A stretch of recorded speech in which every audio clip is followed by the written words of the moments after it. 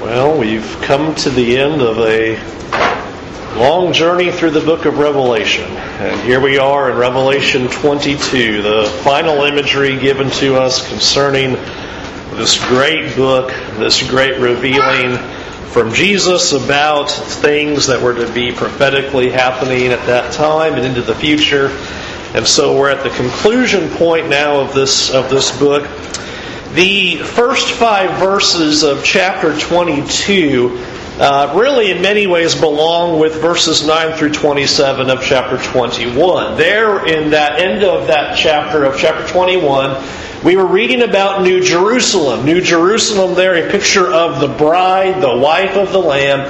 These are the people of God. These are the faithful. It is the church that is being described in its perfected state at the end, when we are reunited with God, when we are joined with Him in perfect union and able to be with the Lord forever, receiving the eternal blessings that have been promised to His faithful people. So as we begin into chapter 22, keep in mind that that is still what is being described, that the angel is revealing these things about this beautiful city. And last week we saw the dimensions and we saw the description of the beautiful walls and the precious gems.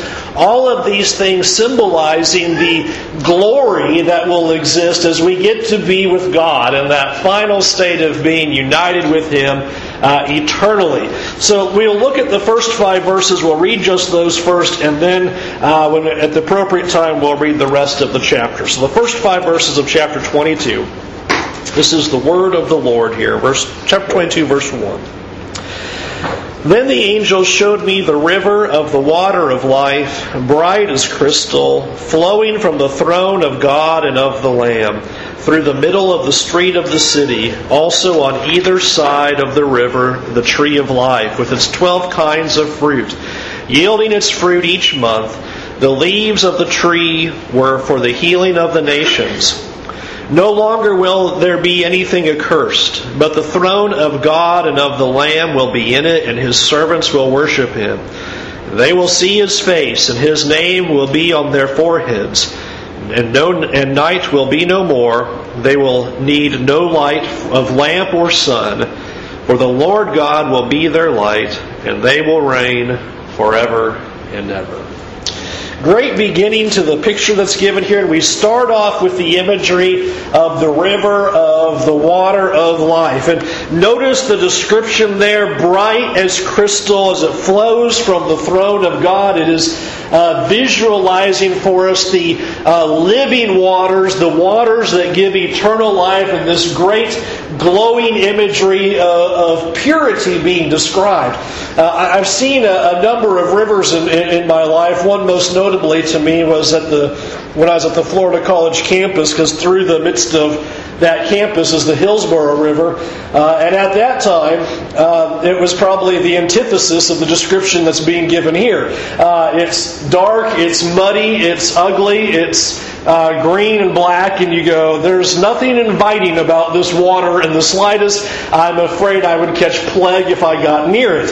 And this is to give you the opposite imagery of, look at how beautiful this is, like a river you've never seen, just flowing with purity, flowing with clarity, and flowing then with as bright as crystal. And so trying again to describe here how beautiful this imagery is of the water of life that is being given to the inhabitants of the new city, to the true and faithful people of God. This was what was promised in a number of places. We know that Jesus spoke of the fountain of living water, and the Old Testament spoke of it as well. Zechariah 14, verse 8, on that day living waters shall flow out from Jerusalem, half of them into the eastern sea and half of them to the western sea, and it will continue in summer as in winter. So a picture of the flowing of waters and the giving of life that would be available to all peoples at all times for all seasons, a water of life that would never dry up. And then Ezekiel Ezekiel is probably the closest connector. Remember that in chapter 21 we noticed that Ezekiel chapter 40 through chapter 48 is describing this great imagery of a massive temple, and describing the inhabitants being there and the great glory of God being with His people in fellowship and in worship. The same thing is continuing with this connection to Ezekiel there in Ezekiel 47 verses 1 and 2. Then He brought me back to the door of the temple, and behold, water was issuing from below the threshold of the temple toward the east, for the temple faced east. The water was flowing down from below the south end of the threshold of the temple, south of the altar. Then He brought me out by the way of the north gate and led me around to the outside of the outer gate, and that faces the sea. And behold, the water was trickling out on the south side. And then you go on to verses 8 and 9 as I put the cross reference up there, and it describes the water gets deeper and deeper. And at first it's ankle deep, then it goes to knee deep and waist deep.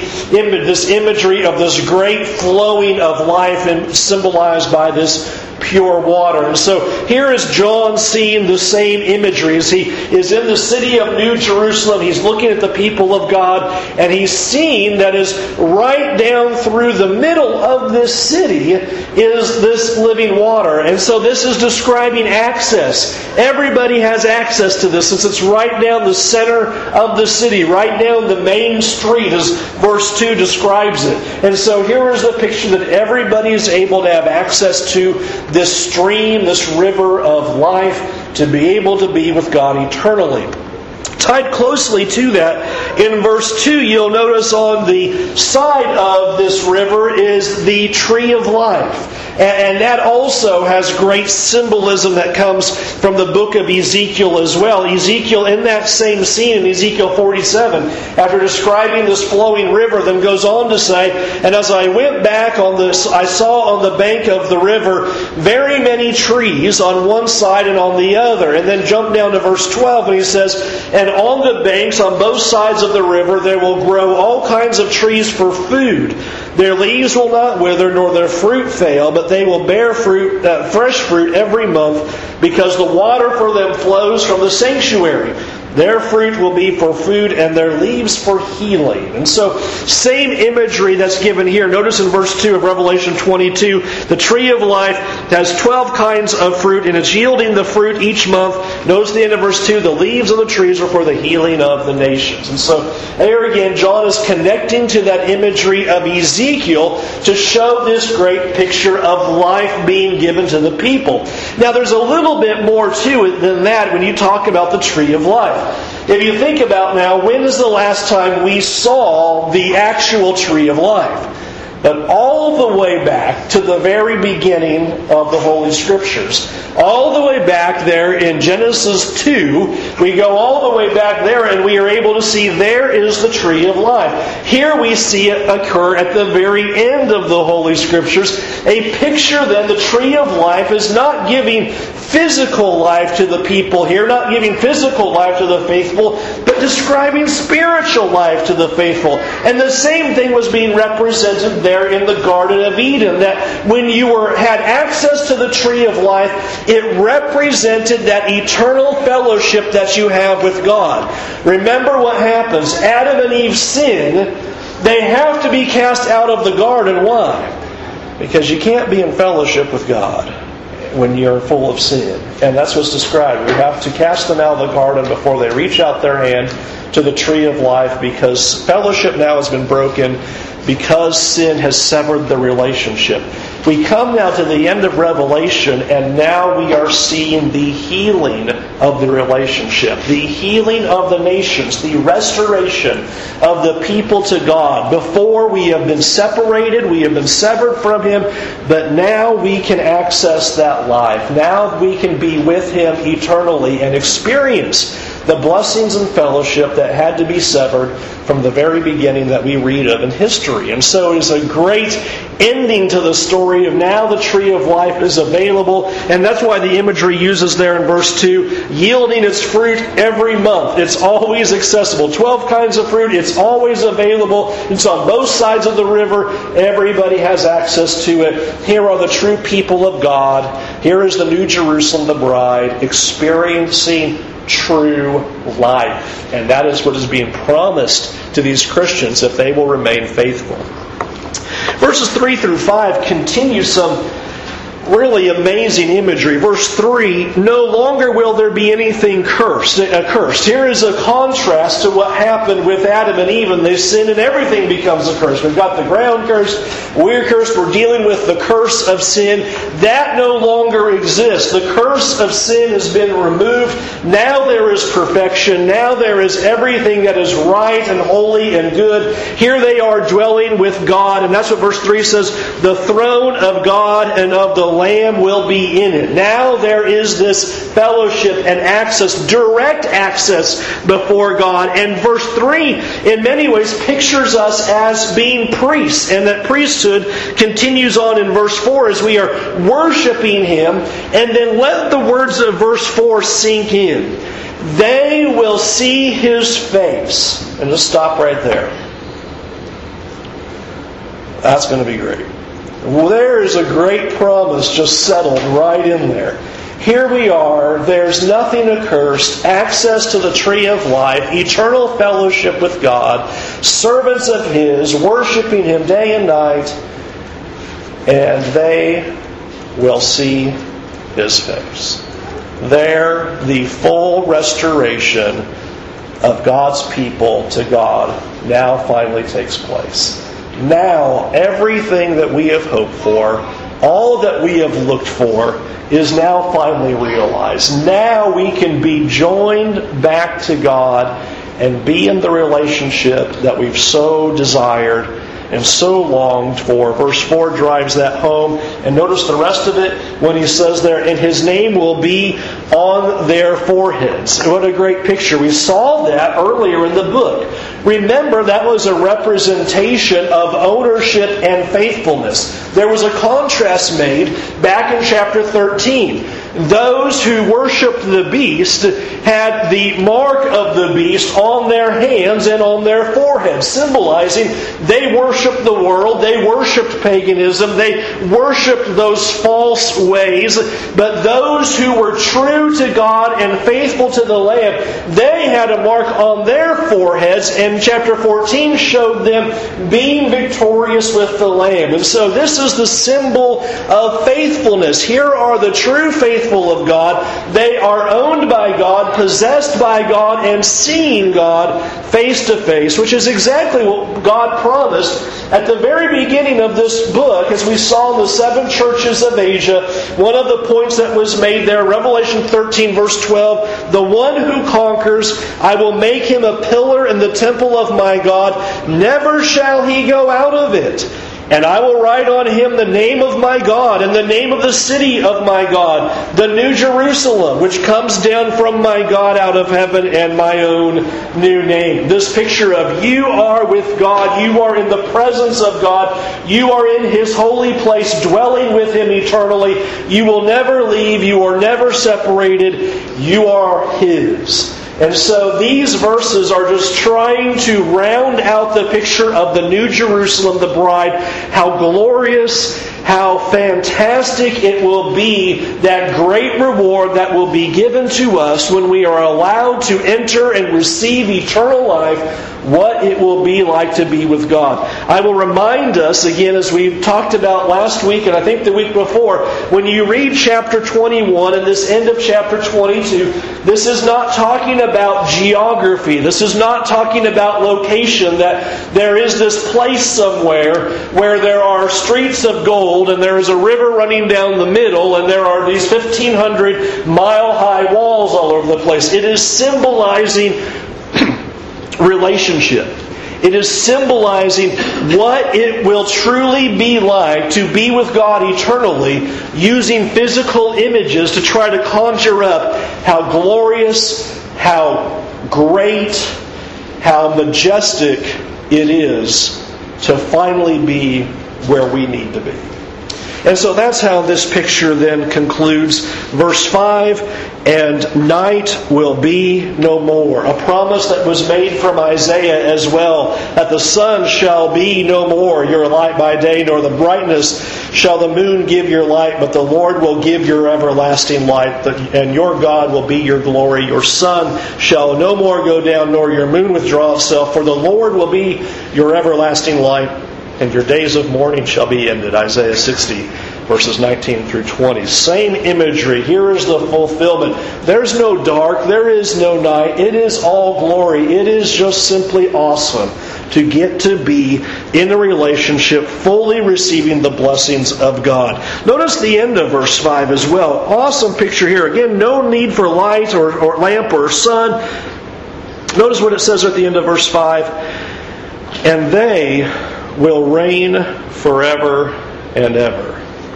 Now that's a neat reminder, because we've talked a lot in chapter 20 about who is reigning. Christ is reigning. We've seen that. We've seen this 1,000-year reign of Christ as He is subjugating the nations. He is ruling over all the people. He is putting down things that are evil. He's wiped out the nations. He has cast Satan into the lake of fire. We've seen Him cast all who are not written in the book of life. They are also cast in the lake of fire. And then there is this reminder. It's not just simply that Christ is reigning, but that we are reigning with the Lord. Daniel prophesied of that. A phrase that we can easily jump over, but remember Daniel 7:27 and the imagery of those four great beasts. We saw that fourth terrifying beast. We worked on that chapter when we were in Revelation 13. We saw that fourth terrifying beast that's going to persecute, cause all kinds of problems, but that fourth beast would be destroyed, describing that Roman Empire and its fall. But Daniel 7:27 then would say, and the kingdom and the dominion and the greatness of the kingdoms under the whole heaven shall be given to the people of the saints of the Most High. Their kingdom shall be an everlasting kingdom, and all dominions shall serve and obey them. We're part of that rule. We're part of that glory. It's not just simply they're going to serve Him. They're going to serve us. A picture of we are joined with Christ. We are receiving the great blessings. And as a contrast of you are suffering now, you are being sacrificed for the cause of Christ now, you're being slain for the cause of Christ now, you are going through all of this persecution that we've read through the book that these Christians would experience, but you will reign in the end. Do not look for life now. Do not look to reign now, because if you do, you will then sacrifice the reign and the life to come. Sacrifice your life now for Christ, and the life and the reigning will come then. And so that is what is being described, and that's what Revelation reminds us as well. Remember, He wrote that as well. Jesus said it in Revelation 3:21. The one who conquers, I will grant him to sit with me on my throne, as I also conquered and sat down with my Father on His throne. A great promise that exaltation will come then. Humble yourselves in the sight of the Lord now, then the exaltation will begin. That's when it is. But if we exalt ourselves now, we will be humiliated on that day of judgment. And that's how then those first 5 verses wrap up. Now, I don't want to say the symbolism ends, because there's still some symbolism and still some imagery that is given here. But verse 5 is a critical break to the book, because now it is simply the wrap-up, the epilogue, the conclusion to the story now. Now we have the angel coming back in verse 6, and now is going to tie all these things together. You have seen the timeline, you have seen the visions, you have seen the prophecies, you've seen how it is all going to unfold. And now there are some final instructions, some final words of encouragement to John and the readers about the things that are going to happen. Notice verse 6, and we'll read verse 6 through verse 21 now. And he said to me, these words are trustworthy and true. And the Lord, the God of the spirits of the prophets, has sent His angel to show His servants what must soon take place. And behold, I am coming soon. Blessed is the one who keeps the words of the prophecy of this book. I, John, am the one who heard and saw these things. And when I heard and saw them, I fell down to worship at the feet of the angel who showed them to me. But he said to me, you must not do that. I am a fellow servant with you and your brothers, the prophets, and with those who keep the words of this book. Worship God. And he said to me, do not seal up the words of the prophecy of this book, for the time is near. Let the evildoer still do evil, and the filthy still be filthy, and the righteous still do right, and the holy still be holy. Behold, I am coming soon, bringing my recompense with me to repay everyone for what he has done. I am the Alpha and the Omega, the first and the last, the beginning and the end. Blessed are those who wash their robes, so that they may have the right to the tree of life, and they may enter the city by the gates. Outside are the dogs and the sorcerers and the sexually immoral and the murderers and idolaters and everyone who loves and practices falsehood. I, Jesus, have sent my angel to testify to you about these things for the churches. I am the root and the descendant of David, the bright morning star. The Spirit and the bride say, come, and let those who hear say, come. And let the one who is thirsty come. Let the one who desires take the water of life without price. I warn everyone who hears the words of the prophecy of this book. If anyone adds to them, God will add to him the plagues described in this book. And if anyone takes away from the words of the book of this prophecy, God will take away his share in the tree of life and in the holy city which are described in this book. He who testifies to these things says, surely I am coming soon. Amen. Come, Lord Jesus. The grace of the Lord Jesus be with all. Amen. Amen is right. Here is a great conclusion as he now wraps this book up for us. And he reminds us, he sent his angel to show his servants what must soon take place. What's fascinating about that statement is that is just about a direct quotation to the very first verse of the book. It is reminding us about the symbolism and the time frame of this book. Just as Revelation 1:1 told us that an angel had symbolized or signified these things and shown it, things that must soon take place. We now get to the very end of the book, and the angel says the exact same thing. These things must soon take place. And then verse 7 compounds that when we have Jesus saying, behold, I am coming soon. And this is where I believe nearly every interpretation falls apart. Because most interpretations fail to deal with this verse 6, that says, these things must soon take place. Everybody seems to feel comfortable at the beginning of the book where it says things must soon take place. But then you have interpretations that project everything out to the end and go, well, wait a minute. I thought you said these things must soon take place. And I think this is really important because somehow these time markers must be dealt with. We cannot have the alternative that says, well, to the Lord a day is 1,000 years, 1,000 years is a day, and so to God it's going to seem really fast, but to us it's just going to be forever and ever and ever. It's going to be a really, really long time. We remember what we did 35 lessons ago. God must be able to know how to talk to His people. When God communicates to humans and says it's going to be soon, it means it's going to be soon. And we cannot turn around and go, well, now let's adjust for that. Let's help God out. Or John thought it was going to be soon, but it really ended up not to be soon. But as you know, as we've gone through the book, He has talked about things that haven't happened yet. We looked at the end of chapter 20. What did we see? We see the resurrection of the dead. We have seen the great white throne scene. We have seen everybody, his names being written in the book. We have seen Satan cast into the lake of fire. We've seen those who have not been written in the book. They're cast into the lake of fire. How do we reconcile these things? And I submit to you, just as verse 6 points out and verse 7 gives us that very answer, describing when Jesus saying, I am coming soon, is that what is happening here is that the coming of Christ is a picture of a sequence of events that must happen. And we could go like to Matthew 24 and see that here is the picture of the destruction of Jerusalem, the destruction of the temple, and that imagery there in Matthew 24 describes it as the coming of the Son of Man on the clouds, coming with power. Even Jesus Himself uttering those very words to Caiaphas. This is a picture then of these events are going to happen. Here is the sequence of events of the Lord coming, and He's going to bring these judgments. And it first must begin soon. It must happen right away. And I submit to you all the other interpretations, this is where there is a failure.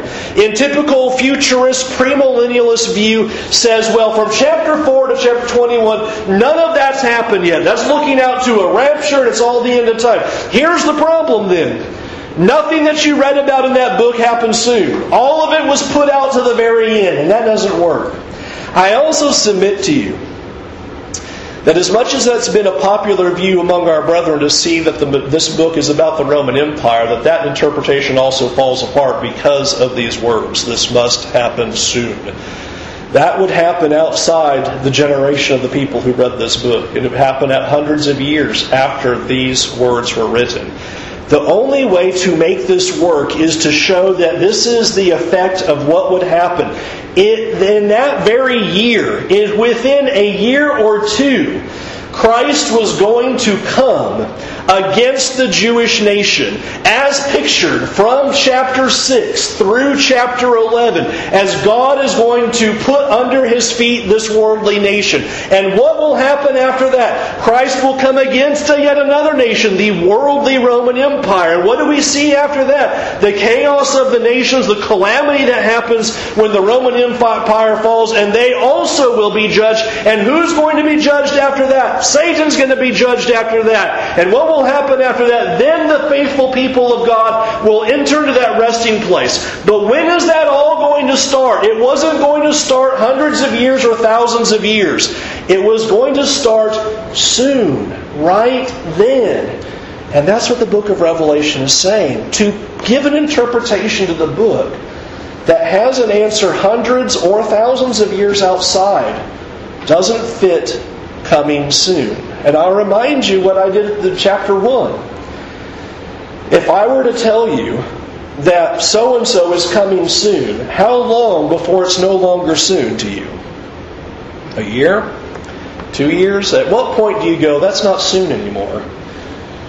We observed in our study of the book, this is likely written around 69 AD, if I understand chapter 17 correctly, and then that would put these events beginning within 1 year. And what the book of Revelation is saying is, here is Christ coming in judgment, and here's how it's going to go. It's going to happen right now. It's coming soon. And then what will happen after that? Here's the next one. And what will happen after that? The next one. And so it just gave us the domino effect. First, Jerusalem must fall, Rome must fall, Satan must fall. These events are going to happen, and it all begins right away. I don't know how else to deal with the language. Otherwise, we are simply shooing away the very clear words of it must happen soon, and shooing away the words of verse 7. Jesus Himself, I am coming soon. Now, we've talked about, when we've gone through Revelation, that doesn't mean second coming. It means coming in judgment. And now He's already shown us, as the book comes to a conclusion now, here are the judgments that are going to unfold. Verse 7 then, words of encouragement, words calling for faithfulness. Yet one more time. Blessed is the one who keeps the words of the prophecy of this book. Obey what you have been told. They are in the face of persecution. They have been told it's going to get worse. It's been told to them that they are going to suffer and die if they are faithful to the Lamb. But here is God saying, stay faithful. Keep to the words of the book. I know what you are about to suffer. I know the tribulation that you will be enduring. Stay faithful. Do not lose heart. Do not give up your faith. Verses 8 and 9. We saw this a couple chapters ago. John does it again. Here is John at the conclusion of all of this, in the great amazement, I think in the great glory and wonder of this prophecy, the amazing words of this book, he falls down at the feet of the angel and begins to worship. I think the same point is being made here as we observed a couple of chapters ago when John fell down at the feet of the angel there. This is not intended to be an embarrassment to John, but to remind the readers, you worship no one but God alone. You worship no one. Do not worship the beast. Do not believe that you are worshiping God through the beast or through the paganism or through the idolatry or through Caesar worship. You only worship God. And here is the imagery as John falls down to the angel, and that's not even correct. Do not even worship an angel. You worship God. You worship none other. And so here is that reminder to the reader. Do not fall for the lies of that false prophet. Worship God alone. Verse 10. Notice the words there. The angel says there, do not seal up the words of the prophecy of this book, for the time is near. That's another important time marker, especially because that contrasts what we studied in Daniel chapter 12. Remember how the end of Daniel 12 went. As Daniel receives message about the shattering of the power of the holy people, about the destruction of Jerusalem there in Daniel 9, the vision of the 70 weeks, he also sees in that vision in chapter 11 and the beginning of chapter 12, this Roman Empire, this holy, horrible, awful beast in every way that is going to destroy the people of God. He comes to the end of that prophecy and he's asking, when are these things going to happen? The message the angel gives to Daniel is, seal up the book until the time of the end. The point was, it wasn't going to happen soon. Seal up the book to the time of the end. In fact, they're told there it's going to be a time, times, and half a time. It's still going to be a duration of time before these things are fulfilled. Note the contrast. Do not seal up the words of the book. It is not going to be hundreds of years. It's not going to be thousands of years. These things are going to unfold right away. And that's what he says at the end of verse 10. The time is near. One more time to drive it home to us. He's trying to be clear. These events are happening right there at that very moment. It's about to unfold. It is not way off into the future. It is not even, hundreds of years away. It is something that's going to take place immediately. And so verse 10, don't seal up the words of this prophecy of the book because it is time for these events to unfold. Verse 11 fits right in, but verse 11 certainly sounds strange, doesn't it? Let the evildoer keep doing evil. What? You're thinking, wait a minute, shouldn't this say, let the evil repent and come back to God before it's too late? Well, that's kind of the idea of what's being said here. This parallels exactly what's in Daniel 12 as well. Over in Daniel 12, after saying, seal up the book until the time of the end, then Daniel's told this, many shall purify themselves and make themselves white and be refined, but the wicked shall act wickedly, and none of the wicked shall understand, but those who are wise shall understand. And I think the meaning of Daniel 12:10 is the exact same meaning of Revelation 22, verse 11. Their end has determined, it has been prophesied, this is how these events are going to unfold. Keep preaching the Word of God, but understand something. The wicked are going to keep acting wickedly, and the righteous will continue to act righteously. Even in the face of such amazing imagery, even in the face of being told that they will suffer and lose at the end, that their part will not be with God, that they'll be cast in the lake of fire, they will still continue to act wickedly. Daniel was told that, and now John is told the exact same thing. And I think that is the point that's being made. There is one method of interpretation of the book of Revelation that's called postmillennialism. And one of the thrusts of that is to suggest that the world is going to get better and better until Christ returns. That it's going to become more moral, more righteous, and things will finally kind of reach a golden age. And once everybody comes to the Lord, then our Lord will return. And I submit to you, this verse defies that in every way. This says, the wicked are going to keep doing wicked. Even in the face of such glorious words, they're going to continue to be wicked. And in the face of these words, the righteous will still be righteous. So it's almost, I think, a message of encouragement. You preach this great message, but understand something. The wicked are going to still be wicked. There are many who will not understand, as Daniel used in the wording there of chapter 12, verse 10. None of the wicked shall understand, but those who are wise will understand. Those who have spiritual perception, those who have their eyes on eternity, they will understand what's behind this book. But those whose minds are darkened by the God of this world, they are not going to understand the gravity of what is being prophesied in this book. Verse 12. Another reminder. Christ is coming and He will repay. That's good news to the faithful. That's bad news to the unfaithful. The Christ that is going to come, He brings recompense in His hand. He will repay according to our deeds. Everything that we have done, He is the one who will do it. That is excellent news, to be repaid for serving the Lord, being faithful unto death. Here is Christ saying, I know what you have done, and I will be with you for that, and you'll be repaid. But to reject the Lord, here's Christ saying, and for that there will be recompense. There will be repayment if we choose to be unfaithful to the Lamb. In verse 13, the imagery, again the description of Christ, I'll leave that because we went over that in chapters 2 and 3 as Christ describes Himself as the sum of all things, the beginning and the end, the first and the last, bringing in verse 14 this great blessing. Blessed are those who wash their robes. And He explains what's going to happen for them. They will have the right to the tree of life. That's what's been pictured for us in the first 5 verses. And they're going to enter the city by the gates. Remember, who can enter the city of God? Who can participate in these great blessings? Who will receive the eternal reward? Only the faithful, only the righteous, those who've washed their robes.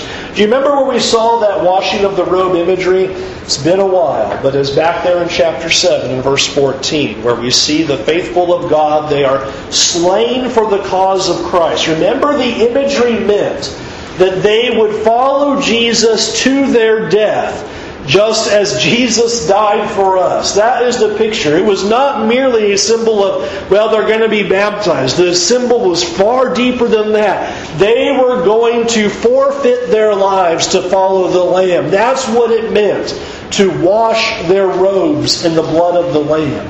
And so here is that reminder coming in one more time. Who are the faithful? They follow the Lamb even to the point of death. They give their lives no matter what the cost. They are the ones who will eat of the tree of life. They are the ones who are in the true city of God. As for everybody else, verse 15, what a great picture. Call them dogs. I like it.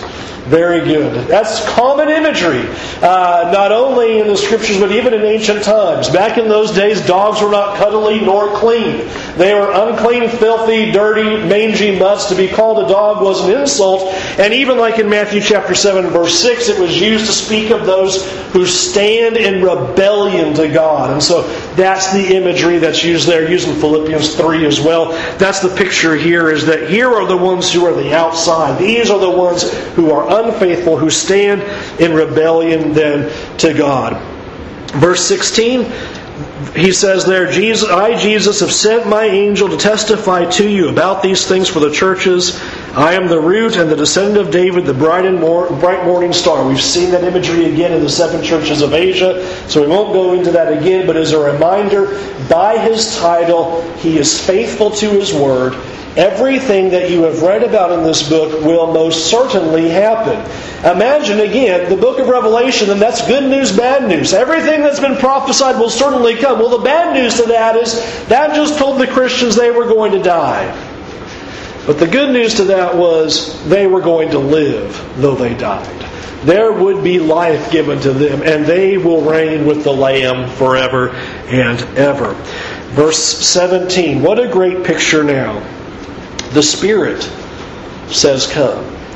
Here is God speaking to the world through His holy word. Why don't you come? Look at the great tree of life. Look at the river of the water of life. Look at this great New Jerusalem, this great city of God that you can participate in. Look at the relationship that you will have. Here is God through His Spirit in the Word saying, come. And not only them, the bride says, come. I do not understand why some translations, including the one I'm using tonight, the ESV, capitalizes bride.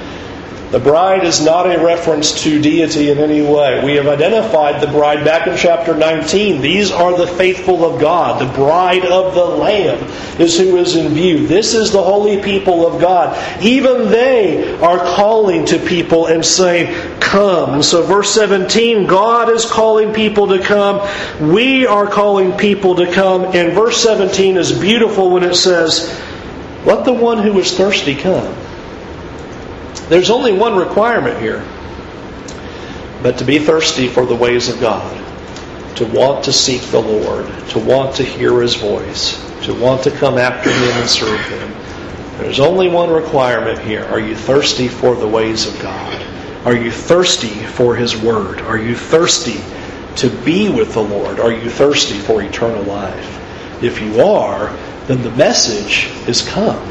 The message is the door is open. The gates are wide open. The righteous can enter in. It is time for you to come. What a great conclusion to the book is that true life and eternal blessings are still available. It's not too late. The promises that have been given in this book and the inheritance that is to be given to the faithful, it is still available to the thirsty. Will you not come? And that is what a great promise, and that must be our message. We must be going out, and we must be the fulfillment of that imagery, going into the world and saying, won't you come to the Lamb? Won't you come to the rivers of living water? Won't you come to the tree of life? Won't you come into this glorious relationship with God? One final warning. Verse 18 and 19. That one's probably well known. There's a few things in this book that are well known, like 666 and things like that, and this is probably one of the final well-known things of this book. Whoever adds to this prophecy, God is going to add to them the plagues of this book. Whoever takes away from this prophecy, God is going to take away their share in the tree of life and their share in the holy city. What a key message. Don't change the message of the book. Don't tweak it, don't alter it, don't mess it up, don't pervert it, don't ruin it, because if you do, your share in the tree of life is going to be taken away. You are going to suffer for doing such a thing.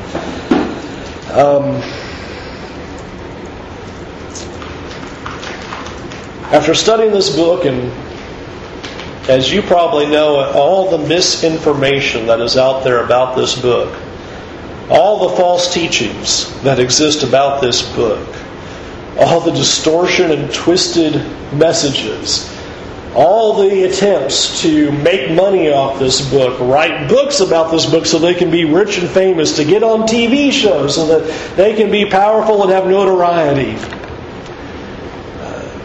I'm afraid these words are going to affect a lot of people. Those who have distorted this message, those who have ruined this book, who have turned it into a book of fear, who have turned it into a book of crazy messages and wonders of things in the future that no one can know unless you just buy their book or watch their show. A grave warning. Don't mess with this book. Do not do not add to it. Do not take away from it. And we know that's true concerning all of God's Word. The Apostle Peter wrote the exact same thing when he said, there are some things in them, speaking of the Scriptures, that, especially concerning what Paul wrote, that are hard to understand, which the ignorant and the unstable twist to their own destruction. The end result is the same as they do the other Scriptures. What a danger to come into the Word of God and twist it and manipulate it for their own gain instead of accepting, here's what it says, and I will take it at its word and I will obey it. Verse 20, he who testifies to these things says, surely I am coming soon. One more reminder to us, it's soon, it's soon. telling us that when this book was written to that first century audience, the events were going to unfold at that time, right before their eyes. Amen. Come, Lord Jesus. The grace of the Lord Jesus be with all. And as I believe that's just as appropriate ending as any. May the Lord Jesus be with us all. I hope this study has been helpful. I hope it has cleared so much of the misinformation that's out there. I hope it has given you greater confidence about this book. I hope it is no longer a book that you look at and go, I just don't know about that thing, and you just go read something else because it is too hard or too challenging. I hope now that you have a good feel of the book, and though we may not at all, and I myself included, we may not be experts of everything that's in here. I hope we have a good grasp now of this is the message of God's Word. This is the intention, to show Christ and His victory over all the pieces of evil that are out there, as He would subjugate the nations and He would bring victory to the faithful of God. We invite you to be among the faithful as well, to come to Jesus this very evening, that you will decide to repent of your sins, turning away from your evil ways and selfish desires, and serving the Lord with all of your heart, and beginning that relationship with Him by being immersed in water for the forgiveness of your sins. That is how your hope begins, and that's how your name will be written in the book of life, is beginning that relationship through immersion in water, submitting to Him with all of your heart, and remaining faithful to Him, even to the point of death. The hope of eternal life awaits you as well. The Spirit says come, the bride says come. Won't you come while we stand and while we sing?